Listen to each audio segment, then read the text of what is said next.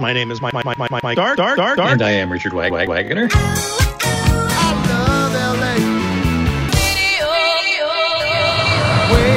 We're back. Do exactly as we say and no one gets hurt. This is it. Another edition of Radio Waves. My name is Mike Stark. With Richard Wagner. And this week, as we do some weeks, is a history lesson. And I love when Richard gives us a history lesson. And we're going to talk about a big anniversary for two major AM radio stations here in town. And then one of those stations also has a secondary anniversary. Right. We'll talk about that later. Lay it out for us. Well, two stations are celebrating 100 years on the air. Now, we've already had KNX celebrating 100 years a few months ago, when you think about it. But KFI and KHJ both turned 100 in April. I was actually a little bit late getting this in just because of all the other things that were happening. But when you think about it, April 13th was the first broadcast day of KHJ. They weren't on 9:30 at the time because of the difference in the way they did the frequencies and the shared frequencies and things like that. And KFI went on the air April 16th, 1922. So those are big deals. So you kind of wonder, how come you don't hear about it on the air? True. And it's passed already. Yeah. Because we're into May now. But they didn't mention anything about it? Not that I ever heard. They could, it is their 100th year now. They could actually make a big deal about it still. It's not like it's gone away, but that's a big milestone. Celebrating 100 years of broadcast service to Southern California, KFI. Why aren't they doing that?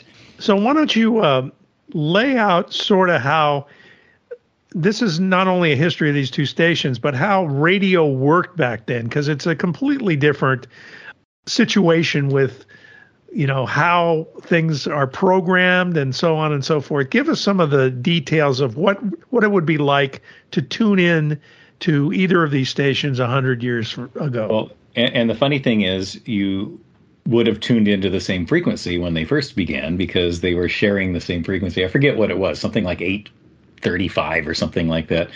And they would share the frequency, but go on at different times of the day using their own independent transmitters. Wow, that's amazing. Weird. Yeah. So, they were all tuned to that, and the first night for KHJ was they called it the dedicatory program. So they played the Star Spangled Banner. They had a choral group. They had 10 minutes of fun. They had solos. They had bedtime stories with this little 50-watt transmitter, which is, with the lack of electrical interference, they were supposedly heard, both stations were supposedly heard quite far away.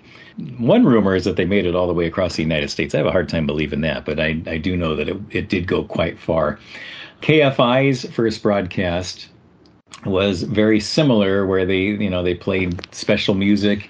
They had I'm trying to remember what the actual thing was, because KFI's is harder to find. KHJ's was actually in the newspapers. KFI's was not.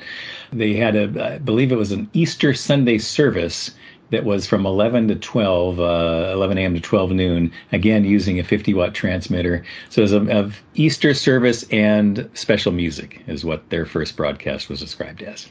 Wow. Now, one of the things I didn't realize, I always thought that the call letters were a big deal. Not that, people always think that KFI and KHJ actually stood for something. It did later when you did kindness, happiness, and joy, and the KFI, K farm information and things like that. But that actually was just a random assignment. You basically took call letters that meant nothing and made something out of them rather than the other way around, since they were randomly assigned. What I didn't realize, though, was the call letters weren't necessarily even used on the air back then. Like KHJ was the Times radio, what did they call it? The radio phonograph station or something like that, or radio telephone station is what they called it. And because they were owned by the LA Times, they were the Times station. They didn't have to do IDs at the top of the hour? They might have had to do it for a sign-on, sign-off, but it wasn't like the days later on when they were truly known as those stations. Right. And, in the early days of broadcasting, they were primarily made to sell something. Like Right. KHJ's big thing was subscriptions for the LA Times. KFI's big things that was to buy Packards, and the owner was Earl C. Anthony, who was not only a local Packard automobile dealer, he was the West Coast distributor for Packard automobiles. Wow. So that was the big thing for them. But I didn't even realize KHJ was essentially non-commercial for the first few years until they were sold to the second owner. So that's kind of interesting too. So totally different. You're right. Totally different broadcasting back then. Now, any idea when, it isn't in your article, but any idea when KFI went to 50,000 watts? That was somewhere around 1931. Okay. They were 5,000 watts by 1927. By 1931, they were the first 50,000 watt clear channel radio station in the western United States. And that was when you could hear it everywhere. Yeah. And that's when you could hear them easily in Hawaii, across the United States. Back then, there really wasn't anything to stop them, especially at night with the atmosphere sending it back down, and there just wasn't a lot of interference to absorb the signal. Yeah. Okay, so the other anniversary that we want to hit on quickly is the anniversary that took place at KHJ. Yes. In April of 1965. Yes, and that one is fitting to have now because it was supposed to happen May 5th. And as you know, it didn't. That was the time when KFWB got wind of the changeover, when a couple of the news guys from KHJ who thought they were going to get fired went over to KFWB and got jobs by basically giving away the secrets of things they knew. So all of a sudden, I think it was Robert W. Morgan was listening and said, "Hey, we're hearing Boss Radio over on KFWB. What's up with that?" So they tuned in and realized, oh yeah, someone stole their secrets. So they quickly decided to go on the air. They went to Don Steele and said, "Hey, do you think you could go on today?" And I believe that was the 27th of April, if I recall. And he goes, "Sure." So they're all set. One problem: they didn't have any music. Oh, great. So they had to go get the music ready. And they used a KRLA hit list, which I guess KRLA at the time being a little more hip than KFWB was. They went and went over to Wallach's Music City, bought the top 40 from their list, stuck it on the air at 3 o'clock on the 27th of April, and the rest is history. But you can hear differences when you go on with that sneak preview. And even the first year of KHJ, even though they did so well with it, there's a big change from the first year to the second year, and it took about 2-3 years to get really on the groove, and you could see how they solidified their sound. It's a lot different in the first few months, especially. And of course, at the helm of programming that station was the late great Ron Jacobs. Yes, Ron Jacobs, Gene Chenault, and Bill Drake. Yep. All controlling it all. And actually, I got an email from her today.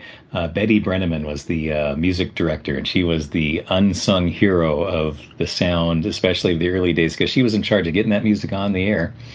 And we really can't forget even station manager Ken Devaney, who was very instrumental in the sound, because he was one of the guys that truly supported what they were doing and didn't try to push for more commercials and things like that. He let those guys run wild, and they let the programming department program. And more of the air checks from those days are available on Mixcloud and YouTube and SoundCloud and all of the streaming services.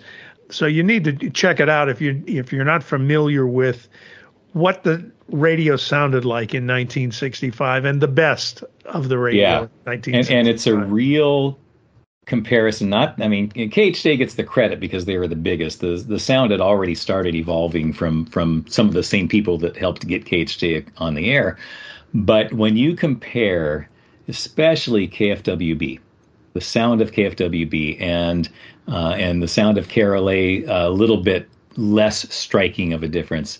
But when KHJ went on the air and they just got rid of the clutter, everything was fast moving. The jingles were fast. The music came on fast. The DJs talked over the intro. You didn't have a lot of DJ chatter that wasn't over the record. Some people didn't like that. but it sure made for a fast-paced sound. And the difference between especially the early 60s, late 50s KFWB, early 60s KRLA, mid-60s KHJ, it is a huge difference. Yeah, KFWB had a lot of long jingles, sometimes Yes. a minute long. Yep. KHJ's jingles were 3 or 4 or 5 seconds long. Yeah. And as you pointed out, it was a fast-paced operation.